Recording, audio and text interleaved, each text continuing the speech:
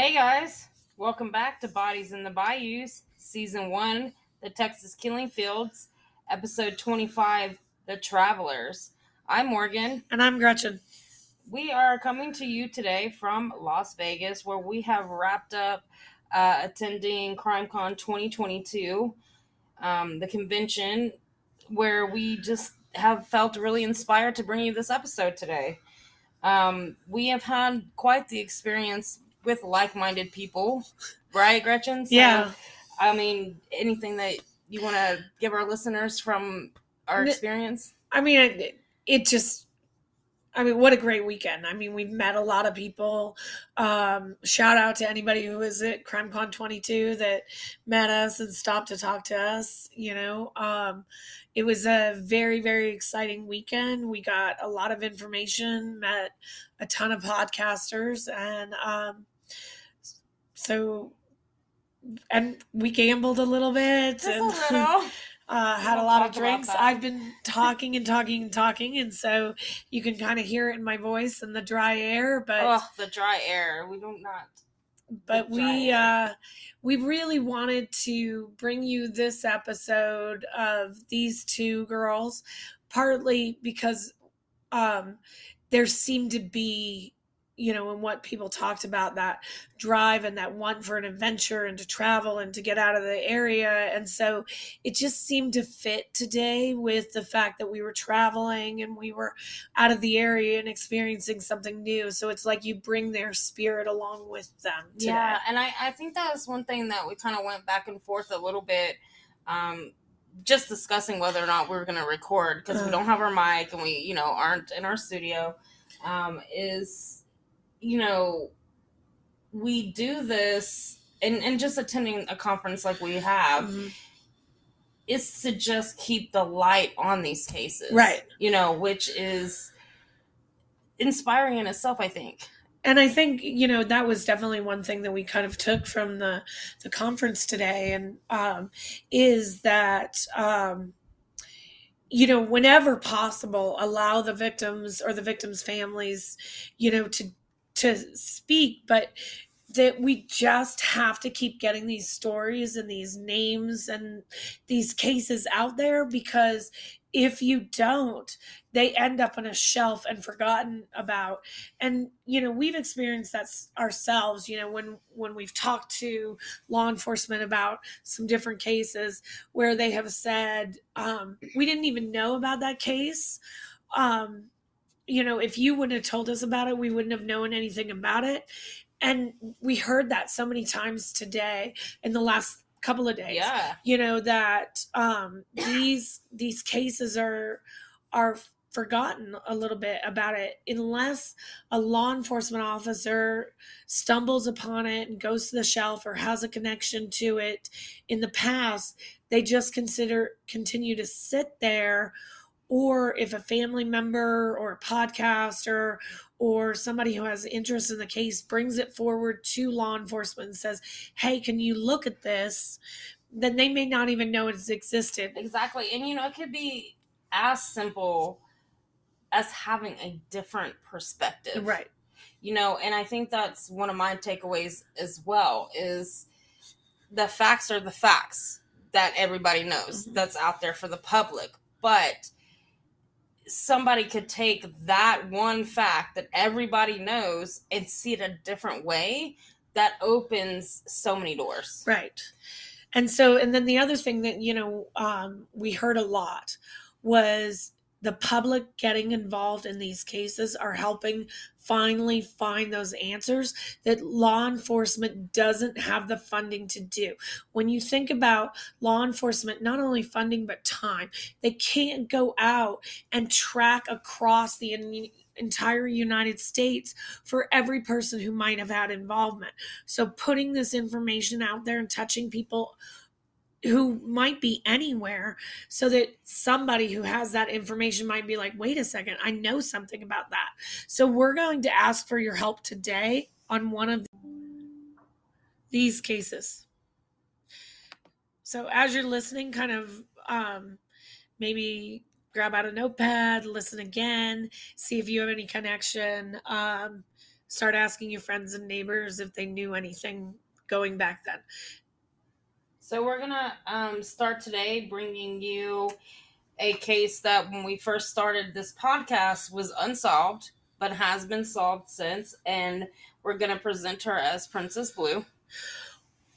Yeah, and I think when we're talking about solved and unsolved, what we're actually talking about is the case is still actually not solved, because we have a lot more questions involved in this case. But at the time, Princess Blue was a Jane Doe. So we're going to bring you that case, starting out talking about her as a Jane Doe, but letting you know that she now has been identified, which kind of fills in some of the pieces. It was a warm day on September 10th, 1990, in Manvel, Texas, a small town between Alvin, Texas, and Houston along Highway 6. And in many of our other episodes, we've kind of explained where that is. So, but I'm going to explain it one more time. Highway 6 does go through the outskirts of Houston, Texas, and down into some smaller towns, Alvin, Manvel, Hitchcock, and several others, as then it goes towards Galveston and kind of dead ends down there by the Galveston Island. So on this day, a man was driving down a dead-end dirt road. He pulled over to take a closer look at a pile of trash, bottles, and old tires. When he did that, he noticed a skull and a few bones. At that point in time, he freaked out. He didn't know what to do, so he got back in his car and he returned home. And like most of us would do when we're freaked out about something like that, we would go tell our wife or our husband. And so he went and told his wife, and he's like, "Oh my gosh, I just pulled over and this is what I saw." And she was like, "Well, we have to call the police." They called the police, and the police then arrived to the scene. They took note of the scene, believing that the body had been in the location for about 6 to 8 months. So the body was then removed. The bones were then removed and taken to the medical examiner's office. The medical examiner at the time determined them to be of a Hispanic woman between the age of 14 and 19 years old. The examiner could not tell cause of death due to decomposition. What the examiner did say is that she had 2 broken ribs, but was unsure of when those ribs had been fractured prior to her death. Law enforcement could not find a missing persons case that she matched. Okay, so one thing I did ask you when we were discussing this is, how do they know the ribs were broken prior to her death? Well, so how do they know? Is there a way for them to know that? Yeah, so there's definitely ways that medical examiners can tell whether or not the ribs are broken, like after her bones were just left there, or whether or not her ribs were broken, like weeks, days, or months earlier.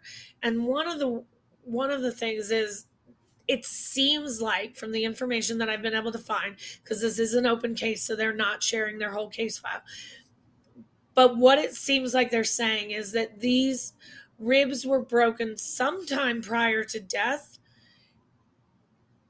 but that it's not a healed fracture, which is what they could determine. Like, if it had been broken weeks, months earlier, then you would have some sign of healing. But they're not making that determination to say there's some sign of healing, but definitely saying that these ribs were broken not as decomposition happened or because trash got thrown on her. So they could have been happening during the time that she's being killed or during the time that she dies. Say if she was in a car accident or something like that, so they could happen kind of simultaneously with that. It could point to a possible cause of death, but it's not enough to say that caused her death. Okay. So, but there are ways with forensic examinations that they can tell that, but without a release of the information that they have, it's very difficult because for us to tell I think and this is just me as a commoner, kind of speaking. I think I've heard somewhere along my short lifespan that your skin actually starts healing, your bones start wanting to heal themselves, right?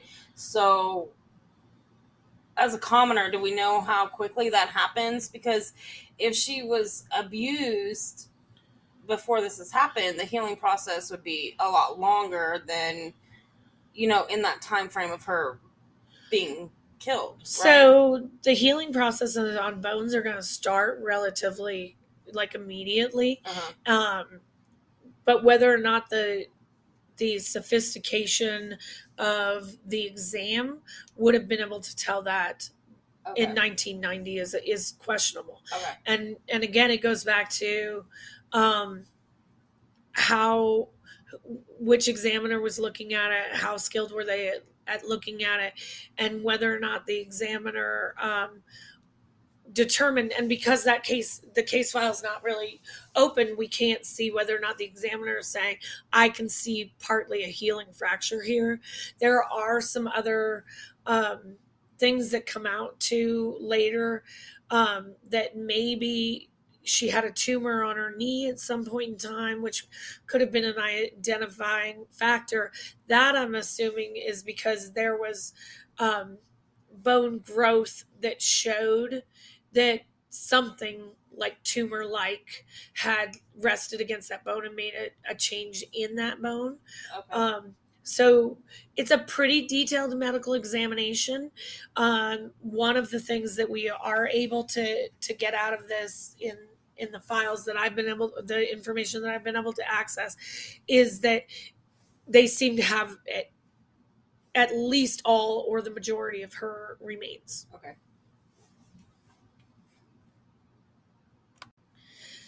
The other thing that they do release to the public is, so they release early on that she's wearing several pieces of jewelry, and that the jewelry is a turquoise ring. It's a unicorn turquoise ring, and that she's got 3 gold rings on, a pearl bracelet, and a class ring.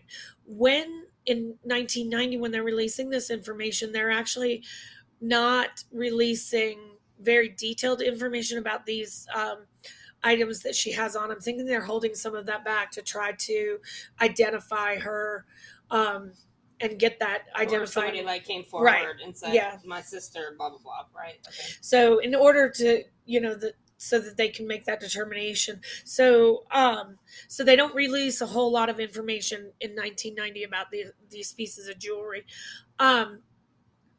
So the unicorn turquoise ring, to me, because I'm a child, I grew up in the 80s, it looks so much like what younger teens would have during that period of time.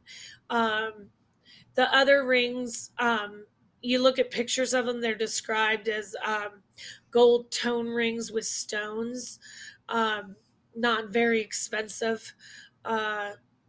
I don't know, because they don't release a whole lot of information. I'm not sure that a jeweler actually looked at them, but by their way of saying gold tone, I'm thinking that they at least made a determination to say that those rings were not solid gold or 14 karat gold. Yeah, I would assume that too.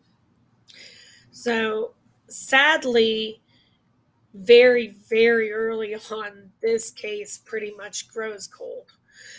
There's really this little bit of information that comes out about it, some newspaper coverage, which does seem to be very localized. And then within 2 to 3 days, you don't have any more information on this case at all. So then police begin to look at this case in 2007. A couple of things that may be happening there in 2007 to get police officers to look at this case is that cases are starting to get put on NamUs about this period of time.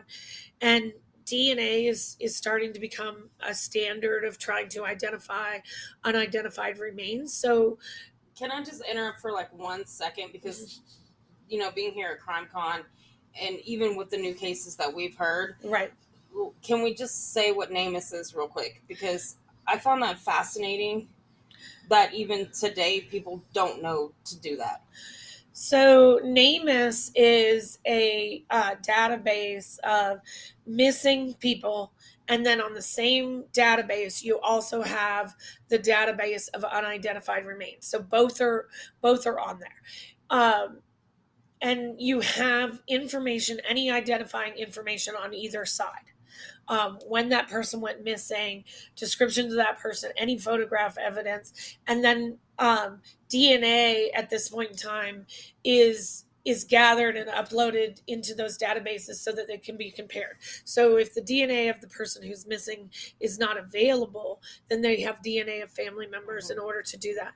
On the other side, DNA of the remains could be there. Uh-huh. Now, again, this is a really hard thing because those remains would have been buried. With Princess Blue, right? In her case, in Princess Blue's case, as far as I know, her remains were buried. Different states have different standards, but in the state of Texas, those remains are to be buried within a year. Now they can keep them a little bit longer if there's reasons the case is having some luck or movement, or maybe they just don't. So, but as far as I know, her remains were actually buried in the Manvel area. So, but you wouldn't necessarily have DNA at the time that her remains were buried. So you're having to exhume these bodies. That's at a cost to somebody. There is funding available out there, but it's at a cost for somebody. So law enforcement agencies may not have all the money to go out and exhume and get DNA samplings of these remains. Okay. The other thing is, if you're a family member who's missing somebody, or you are somebody who, like I like to wander through cemeteries and do like find a grave and that type of thing. So I like to volunteer to take pictures of graves, and occasionally you'll run across an unidentified person.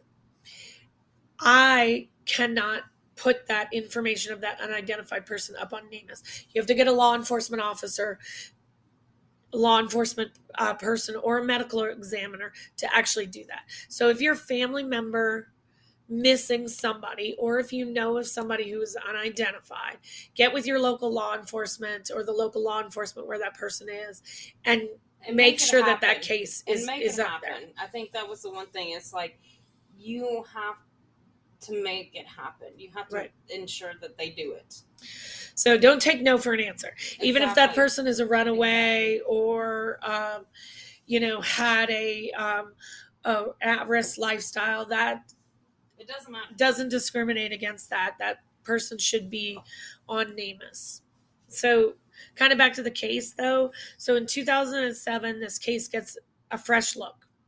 The officer looking at this case goes through the items, starts to photograph the items, take pictures of everything, and runs across the class ring. And at this point, you get a lot of focus on this case, on that class ring. The class ring is from Robert E. Lee High School in Houston, Texas. Now, that name for that high school has actually changed, but I don't think that that's important, because what you're looking for is alumni from Robert E. Lee High School in Houston, Texas. And the ring is dated for 1975.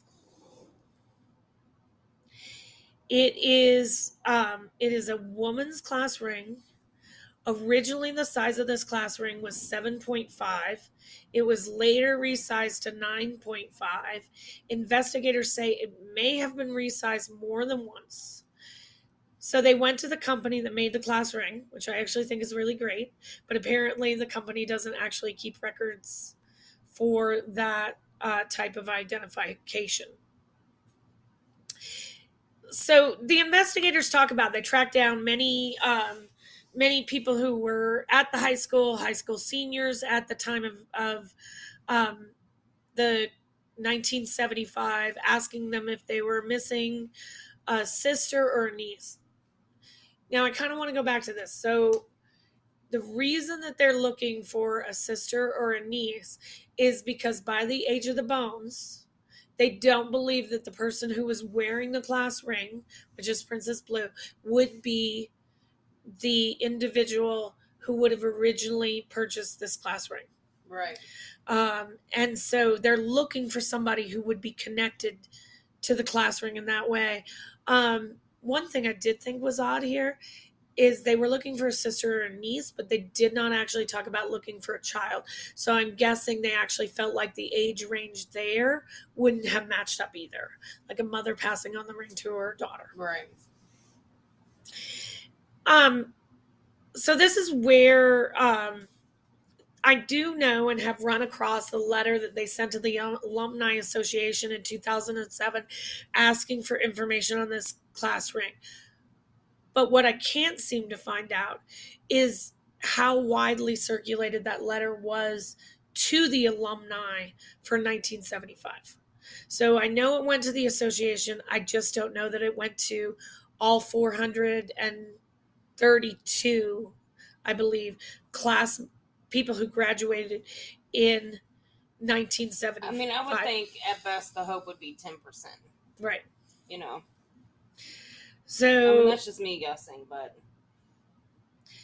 So a lot of movement on this case in 2007. One of the other things that comes out of this is originally they had identified her as a Hispanic woman, right, between the ages of 14 and 19.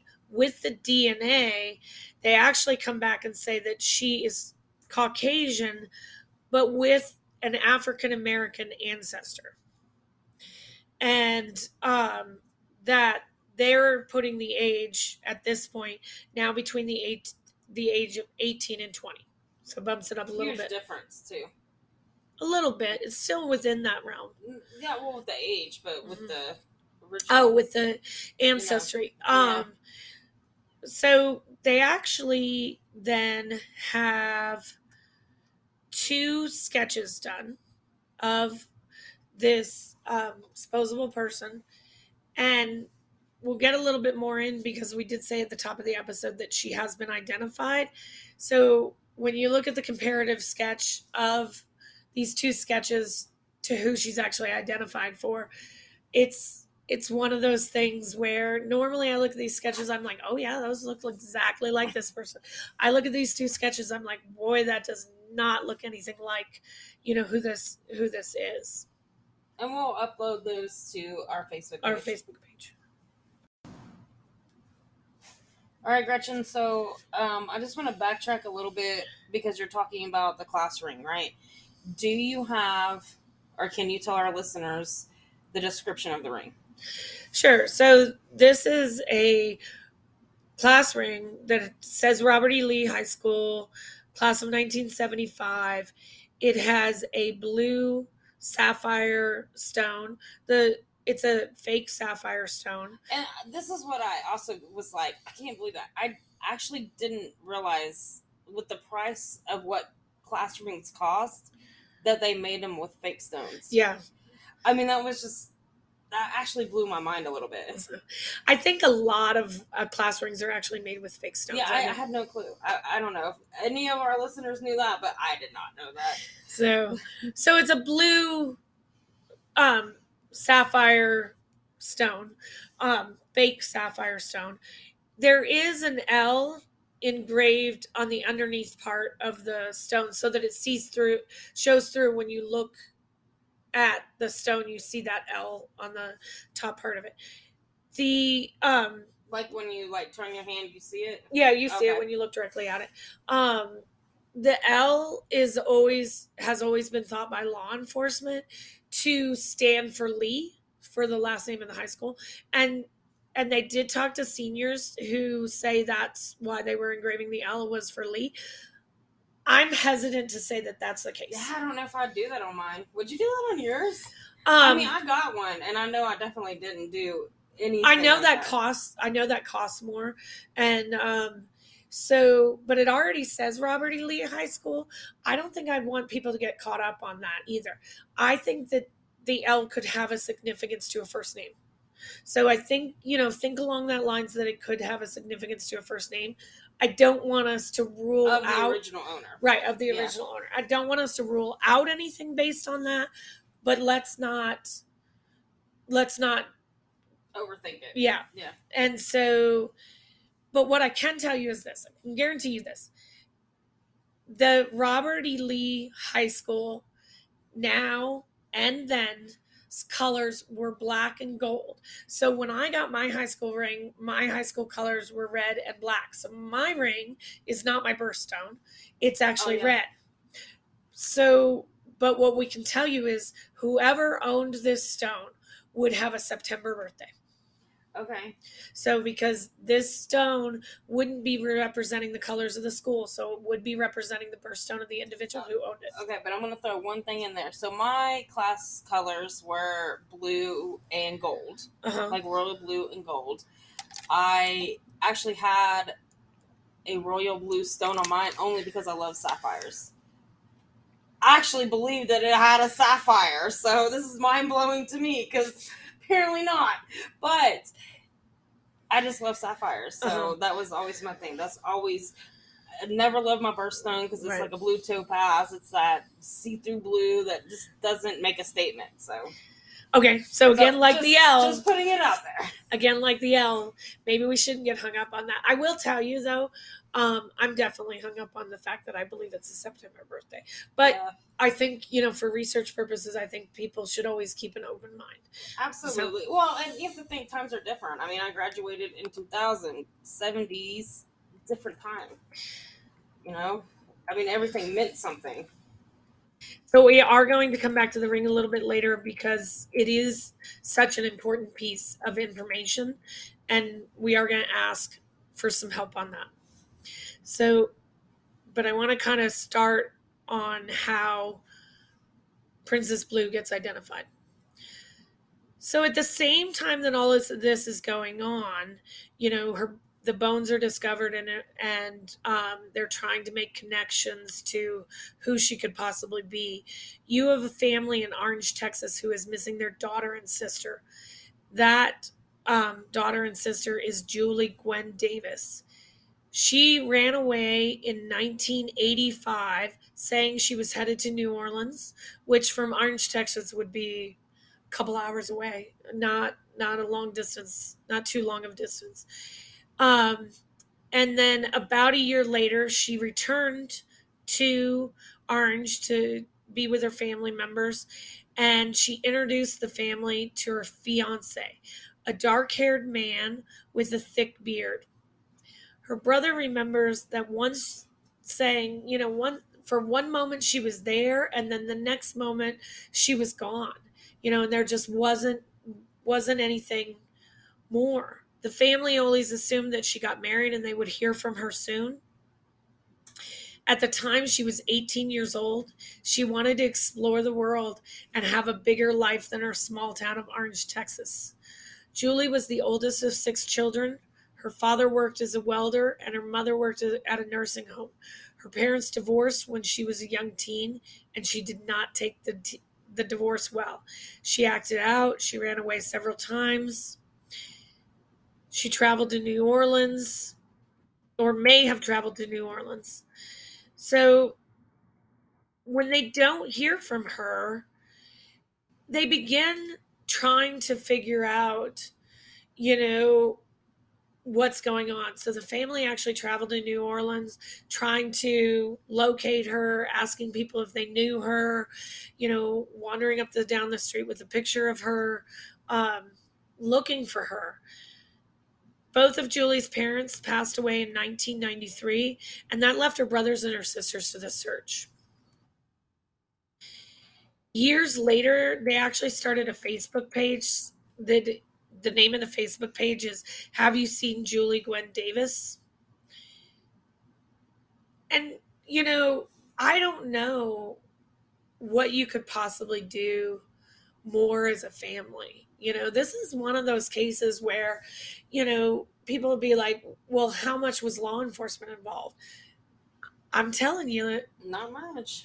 If she said she was getting married and she was going off to start this life, there's not much law enforcement can do here. Maybe some record searches to see whether or not a social security number was used, but there's really not a whole lot they could do. And so, and we have reached out to the family through the Facebook page. We did get some brief responses, but not a lot of follow-up. It's almost like an automated response there, right? Which, it has to be managed somehow. So I just wanted to put that out there. Well, and we would always ask the family if they would want to come on, talk more about this case, talk about Julie, in a more personal way. We would always put that out there to them and do a follow-up episode if they reach back to us. Absolutely. So not a whole lot of movement on this case. And then in 2018, Austin police began looking into a case called a case of a Jane Doe, and they had nicknamed her the Corona Girl. She was found on a desolate road in Texas in 1989, and the Texas Rangers really felt like her description matched the description of Julie, and so they were sent to go talk to the brothers in Orange, Texas, and to get some DNA samples so that they could upload those DNA samples to the NamUs profile and see what they could do about identifying the Corona Girl. Those Texas Rangers came back to the family and said, the Corona Girl is not Juile Davis. But it was shortly after that they said the DNA had matched another profile in NamUs, and that was the profile of Princess Blue. Once she was identified, it would only lead to more questions. Where had she been for the 4 to 5 years since she left Orange, Texas? How was she killed? Why was she left on the end of that dead-end dirt road? Her brother was only able to answer some questions. The gold tone rings were rings given to her by her mother on the day that she left town. The only piece of jewelry that the family did not recognize was the class ring. They have no idea where that class ring came from, and they had no connection to having any family members who were connected to Robert E. Lee High School or the Houston, Texas. It does kind of make you wonder if that might have been an engagement ring to her or something. It'd be a strange kind of engagement ring to give somebody. But back in the day, they used to do engagement rings with class rings. Oh, like promise rings. Yeah. Definitely like promise ring. The only confusing thing about that, though, is that ring originally at the size 0.75 and the way that the ring is designed, because it's a smaller ring, is a woman's ring. Mm-hmm. So it's like somebody got it as a gift, like a male maybe have gotten it as a gift mother, maybe, and resized it. Yeah. Again, though, the age thing doesn't match up because, again, that person would have been so young in the 90s that, if she graduated in 75 and then, he goes off to get engaged to somebody by 1990, that person's dead. I don't know that. You're looking at 25 years, though. You never know. I guess so. It's a possibility. Yeah. Right. 25 certainly in the realm of possibilities. Yeah. So, there are all sorts of things, that you can kind of look at on that. But again, she's never reported missing by whoever she's supposedly married. True. Okay, so it's kind of those strange things that really help sometimes by talking back and forth with somebody else, because I have very much had tunnel vision about this case, thinking, and I'm sure, and I know that, from some of what I've looked at with law enforcement, they're kind of thinking along the same lines. I always think to myself, she left with this older gentleman to head to New Orleans to get married. He doesn't report her missing. He's probably the one who, maybe possibly killed her or knows what happened to her. you're a little bit different thinker. You're like, he could have left her within a day or two of them leaving Orange, Texas, and he doesn't even know what happened to her. Right. And when you say, well, the ring could have belonged to a son of somebody from the class of 1975, I'm like, no, there's not enough time. They're too young. No, yeah. That's... And you're like... No, let me just tell you, like, my mother had my brother in 1977 in high school. She was 18 years old. So it's a total possibility. I mean, you can't necessarily rule that out. And I mean, I know I said 25 years, but even 20 years, which is what it actually is, it's still a possibility. Right. And I think that's really good to kind of bring out to people who are listening today, is that, we all put our own kind of ways of thinking about these different cases on it, and we get stuck on a certain way. And I certainly, when I was writing this case and researching this case, I didn't even let that realm of possibility in there in my thinking about that she could have met somebody who was much younger and that person could have given her the ring. I always had this way of thinking about, the guy that they meet in 1986 is the guy that, she probably would have been with right up until and before her remains were found. But again, like you point out, you can't look down that tunnel. So as we're asking for your help, which we are going to ask for your help, there are 437 classmates basically in the class of Robert E. Lee High School for the year 1975. I have done some searches of trying to find women with September birthdays that maybe we could contact those women or just give a list of those. And they might have had children. Right. But that we could give a list, we could narrow down the class list from 400 and some to a smaller number of only the September birthdays. Now, again, that does kind of put it a little bit in a hole. But just filtering. It's just filtering. Right. If we could filter it down and rule out the September ones, then maybe we could open it back up. But here's what I'm asking. If anybody's interested in helping me with that list, in breaking that down a little bit, trying to figure out, who might have those birthdays, then contact me. I have the list.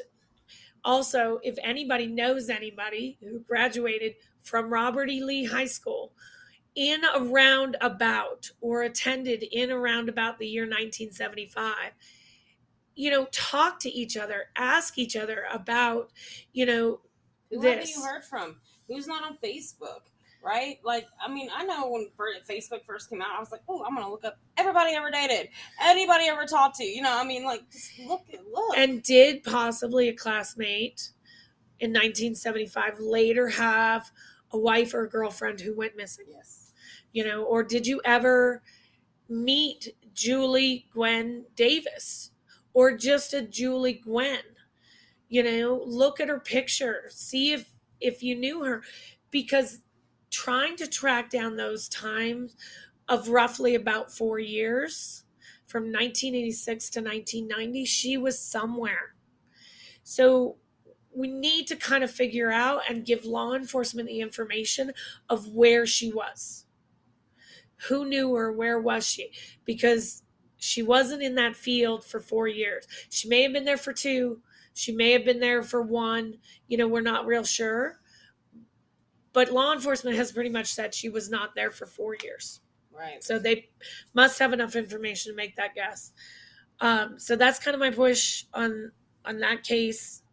Getting it out there, talking to people who may not have been talked to. This ring was resized too, and I think that's important. Maybe more than once. Right, and maybe more than once. So again, that's information that's out there that's important. Okay, so Gretchen, we're going to circle back a little bit here. Okay, we're going to transition back because we have brought up the Corona girl. So we need to give some background on that. Okay, So the Corona girl, we're covering Texas killing fields, and I do want to let people know the Corona girl is outside of that area. Okay. Still in Texas, but outside of that area. So the Corona girl's body was found on the side of Interstate 35 by exit 277 near County Road 304 by two Highway Department Texas workers stopping to eat lunch. One was peeing on a nearby tree and noticed the body of a woman near a fence on September 25th, 1989 in Jarrell, Texas. So it's actually right outside of Jarrell, Texas. But if you're also familiar with the Austin area, it's near Austin. And Texas. I just want to clarify something too. When we see county roads, so you could be on a major highway, right? Yeah. And it's very, and I have a hard time with this word, rural. Rural, yeah. Like I cannot say that word for the life of me. But on that major highway, you have these county roads that are turnoffs that have blinking lights. Uh-huh. Okay, so just to be a little bit clearer, like make that kind of clear. Yeah, so this is the major highway, Interstate 35, which is a major highway, and you actually have a lot of activity. But it gets very quiet through right. there because I've driven it. But you have a lot of remains found along the Interstate absolutely. 35 in this same time period too. So this is an exit right off of it, and the county road is right there. So really and truly the area that you're talking about where these workers were, from what I can tell, you can actually see Interstate 35 from where they're at. Okay. So it's right off Interstate 35. The body was determined to have been there for several days. And I've come back and forth with the several. So the best that I can get is between 3 and 4 days is what their estimate is. She had been shot several times. Again, they're not letting you know exactly how many because this is still an open and active case. She was given the nickname the Corona Girl by the Corona beer t-shirt she was wearing. The t-shirt is very distinctive. It's kind of a distinctive Corona pattern on there, but it's fringed all along. So, when you told me it was fringed, it almost seemed like one of those, like concert t-shirts. Right. You know what I mean? Like, yeah, that's the best way I can think about it. And I'm not 100% sure, when you look at it, whether or not it was purchased like that or whether or not somebody actually did that. Because they'll make them at the concerts like that. I mean, I've been to concerts like that. So, I mean, I could have this t-shirt on and they'll fringe that shit out. So. Yeah. So you can see the actual t-shirt. We'll put that up on the website, on the Facebook page. So again, when you hear that Princess Blue is identified, you're kind of like, oh, there's almost that sad part where you're like, oh, that's great, that somebody is identified. But then now there's another one. There's another one that you think is not. But actually, through that DNA and through the Texas Rangers and their work, in January of 2020, Corona Girl was actually identified. She was 17-year-old Sue Ann Huskey. Sue Ann lived in Sulphur Springs, Texas. She was one of 7 children. She was the youngest in her family.